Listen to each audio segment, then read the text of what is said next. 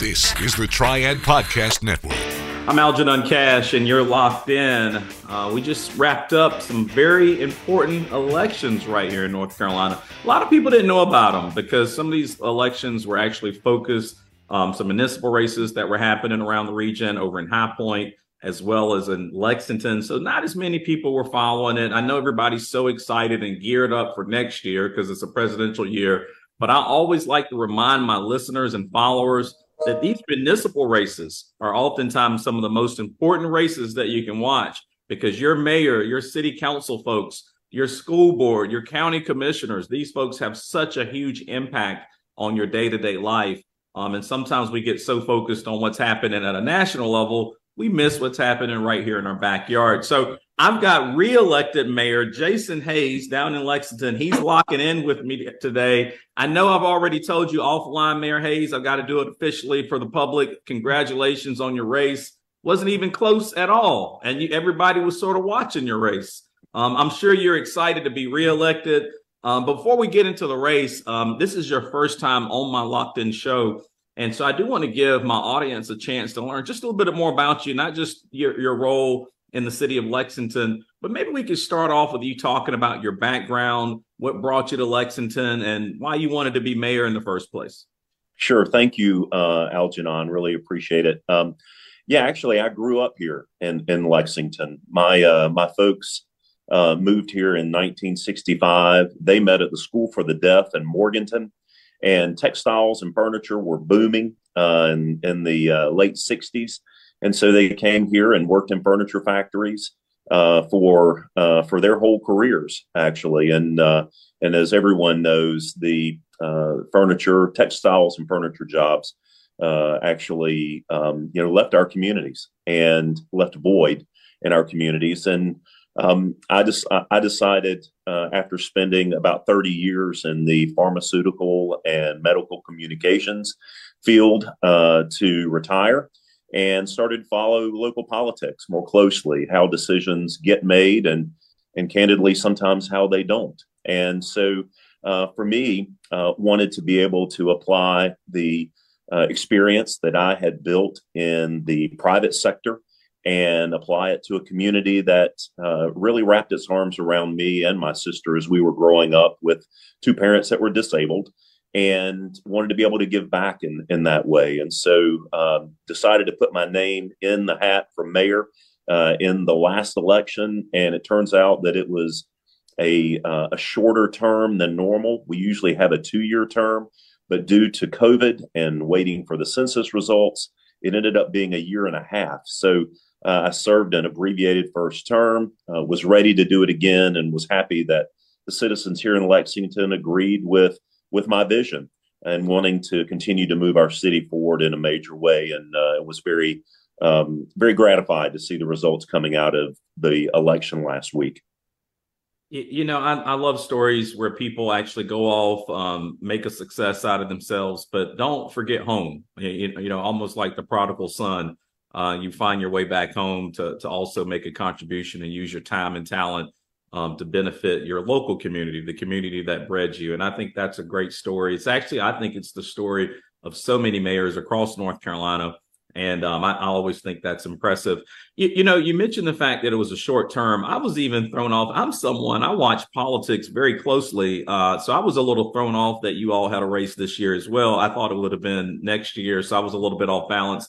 And someone like me who stays as close to politics as I do, if I was thrown off balance, certainly some of your citizens and voters down in Lexington were a little bit thrown off balance. How did that play into turnout and just sort of reminding folks that, hey, we got a big election this year? I've heard after the election that folks were concerned about turnout. The numbers were low. But candidly, Algernon, if you look at the election when I was first voted into office back in May of 2021, there was also a Republican primary at the time.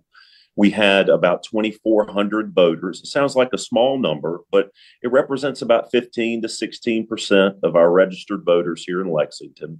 That was the number that showed up the last time. And we had about the same number of voters show up this election as well, around 2276. So a little bit less. But I think folks were really interested in our local politics, and I think not only our side but the side of the opposition was also raising some awareness to get folks out.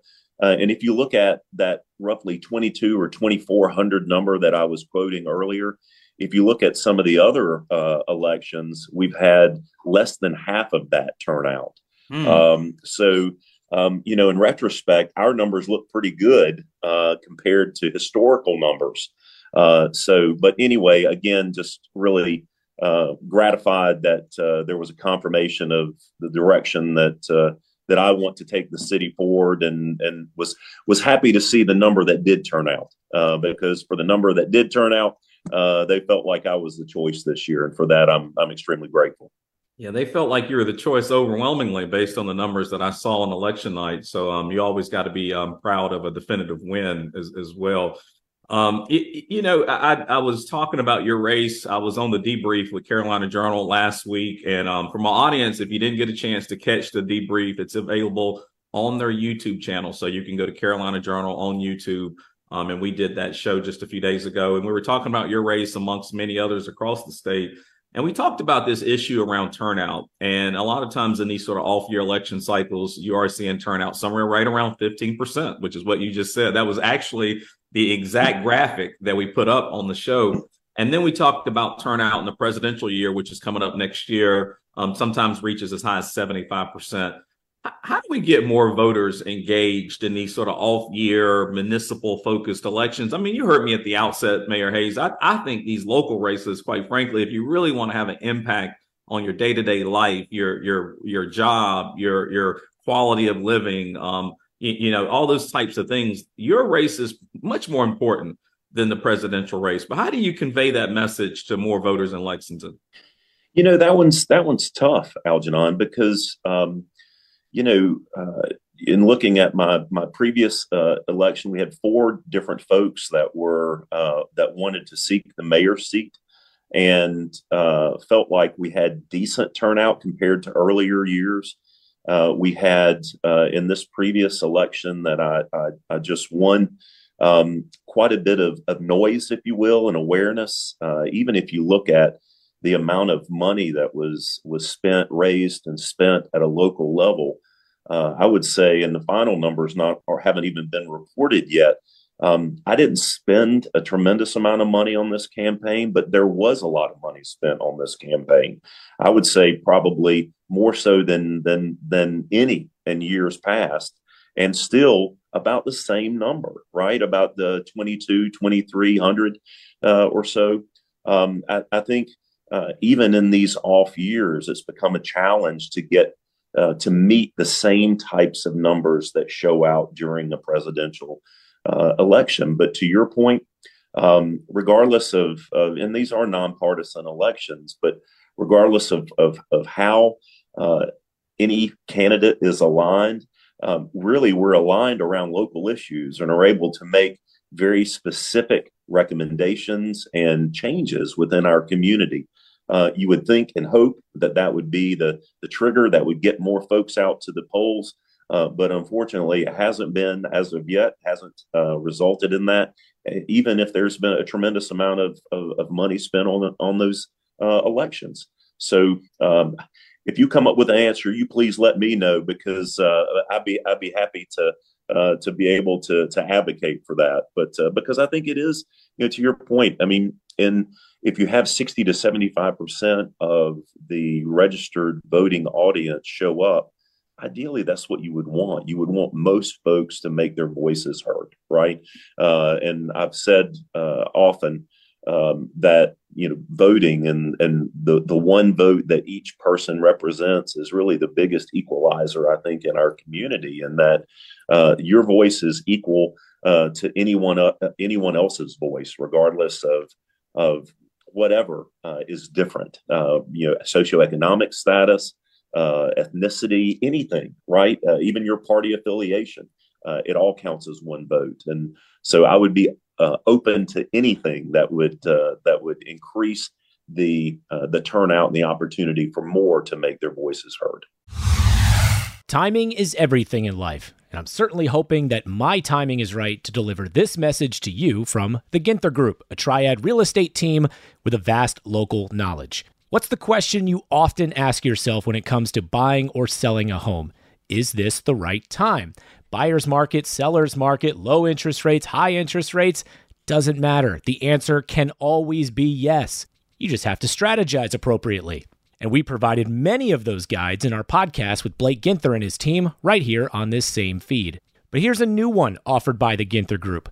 Let's say you want to sell, but your home condition isn't ideal for a competitive marketplace. They've got a program that can help called Renovate Now, Pay Later.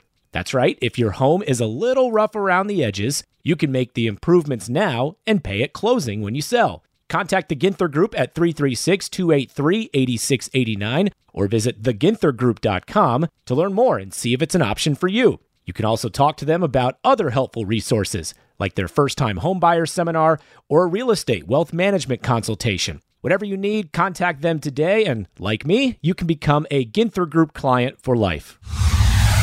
Well, I want to say applause to Lexington for having nonpartisan local elections. I've been a huge advocate for that. I've talked to a lot of my friends in the General Assembly. I personally think all local races should be nonpartisan. I mean, school board, county commissioner, city council. I personally, I am a Republican, but I personally don't believe that Republicans or Democrats have some monopoly on how to fix potholes or make sure the trash gets picked up on time or whether or not the police shows up when you make a phone call. And so I think what happens by having these partisan races, that some of these national issues that, quite frankly, are creating a huge partisan divide, at a national level, sometimes they creep down and they insert themselves in these local races when, in fact, these local races is not the place for those types of debates. So, if any of my friends that are in the General Assembly are listening today or happen to hear this, I renew my call. I think all these local races should be nonpartisan. To make sure we just get the best people in office, not necessarily someone from one specific party or the other. You mentioned you were just in a short period of time, 18 months before you had to run again. You were just figuring out where the bathroom was in City Hall, and then you had to file. What were you most proud of in that short 18-month period? What did you feel like you got done that really caused your message to get out there to voters? I think it follows along what you were just talking about, Algernon. In fact, I happen to be a Democrat, but I will tell you, I've been a registered Republican previously. I've been unaffiliated, and just now I'm a registered Democrat. But, one of the things that I have found locally is that it doesn't matter if you're a Democrat or Republican, unaffiliated. To your point, if you're looking at issues like potholes and sewer, it doesn't matter how you align. It's about sitting down with decision makers and stakeholders and getting things done. And one of the things that I'm proudest of is the time that I've spent with the Davidson County commissioners, building that relationship. It was contentious. Prior to coming into office, I knew that was one of the things that I needed to spend some time focused on, building that trust. And we have been able to do that. I would say that's one of the things I feel proudest of in my first term, being able to sit down and discuss with them what their needs were. We talked about potholes and sewer. Sewer just happened to be the thing that they really, really needed. They needed additional allocation. We were able to work out an agreement where we were able to increase their allocation for the benefit of the greater county from an economic development standpoint. And then also in exchange for that, able to receive some monies from them, some capital to go towards our infrastructure improvement. So that's a really big thing. The second thing I would say that I'm probably most proud of is the fact that we've been able to continue economic development in a major way here in Lexington. We're growing. We had an announcement in March and groundbreaking in August of Siemens Mobility. Siemens Mobility is a passenger rail manufacturer, and they were looking for a place on the East Coast to service their clients, and started with 37 different sites, narrowed it down to 2 between Lexington and Greenville, South Carolina. And we were able to come to the table reach an agreement with Siemens. We also included our county commissioners, North Carolina Department of Commerce, community colleges, multiple stakeholders coming together to make sure we had an incentive package that was attractive to Siemens Mobility. And they made a decision to invest $220 million in a manufacturing facility here in Lexington, bringing 500 plus jobs, which is a game changer for us. It also aligns nicely with the work that we've been doing, myself as well as previous administrations, in and around what we call the Depot District, revitalization. And some of your listeners may have heard that we received a $25 million federal grant to bring a passenger rail stop back to Lexington. And we received that grant. We're planning to break ground next year. It's about a 3.5-year project, but that's going to be one of the major catalysts for revitalizing our Depot District area. And we've approved 120 unit multifamily housing in and around the Depot District with a mixture of retail as well as 1 and 2 bedroom apartments. So a lot of things happening in and around the Depot District revitalization, but I would sum it up to say that Lexington is in the passenger rail business because we're going to be making passenger rail cars here. We're going to have a passenger rail stop. And if you've been following the North Carolina Mayors Association, they've been working hard to increase the number of passenger rail legs that we're requesting from the federal government. And this year are requesting up to 12 different new legs of passenger rail travel. The two that I'm probably most interested in are the ones from Salisbury to Asheville, as well as the high-speed rail from Raleigh to Northern Virginia, because Lexington will be right on the pathway to be able to get to Asheville and also be able to get to Northern Virginia, just further, I think, emphasizing Lexington's ability to be a destination location, not only on Barbecue Festival Day, but every day of the year. So super excited about that. I do enjoy Barbecue Festival Day. You guys get me down every year for that. I love all of what you just shared because I do believe Lexington has become a real triad regional player. I think many of your citizens and probably several of your business owners down there would tell you that I've become a huge fan personally of Lexington. In fact, when we did Restaurant Week, we actually used Davidson Speed Printing in Lexington as our partner for Restaurant Week. So I'm a huge fan of Lexington.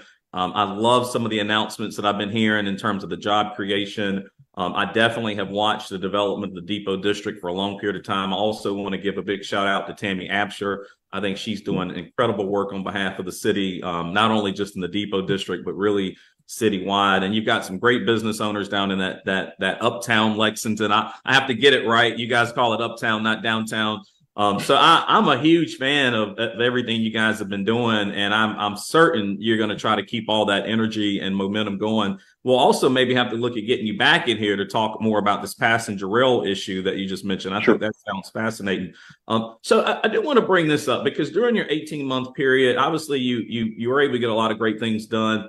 But there also was a little bit of a controversy around city manager Tara Green deciding to retire. And it actually played out on Facebook to some degree. So I'm not speaking out of school here. I mean, people can go look it up for themselves online. What do you think triggered her departure and just wanting to find a new change? I'm not sure, Algernon, candidly. We're limited as to what we can say from a personnel standpoint, but what I'll share is what is publicly known, what's public knowledge. She did decide to announce her retirement early, actually, this year, and that did catch us by surprise. But as a result, when we're elected officials, what we have to do is plan for the future. And so what we did was reach out to the UNC School of Government and the North Carolina League of Municipalities to discuss the retirement announcement and to determine what steps we could take to be a responsible council moving forward. And as part of that, they made some recommendations for interim city managers that we could potentially interview. They also suggested a path forward because there are several openings for city managers here in and around the state of North Carolina and nationally. Yeah. So there were several openings. And so given the fact that we knew that there would be a retirement, given the fact that we knew that there would be an opening, we started planning for it. We did bring in an interim city manager, Mr. Ralph Clark, that helped us for about 3 months. We engaged with an executive recruiting firm that helped us in our promotion of the position, as well as the search. We were encouraged. We had about 40 candidates that were interested in the position. And as we stepped through that process and talked about the things that were most important to us as a council and what we believed was important from a candidate standpoint in filling the new city manager position, we were able to narrow down to a choice that we are super excited about. Mr. Johnny Taylor, who was serving as the interim in Winston-Salem, and also had spent almost 30 years in the city of Winston-Salem, serving in a host of different capacities, was interested in Lexington. And we were definitely interested in him and announced almost 3 months ago his appointment into this position. He's been doing an incredibly fantastic job, and just excited about what the future of Lexington is going to look like under his leadership. And we have a couple of council members that have been newly elected as well that are going to be stepping into our council.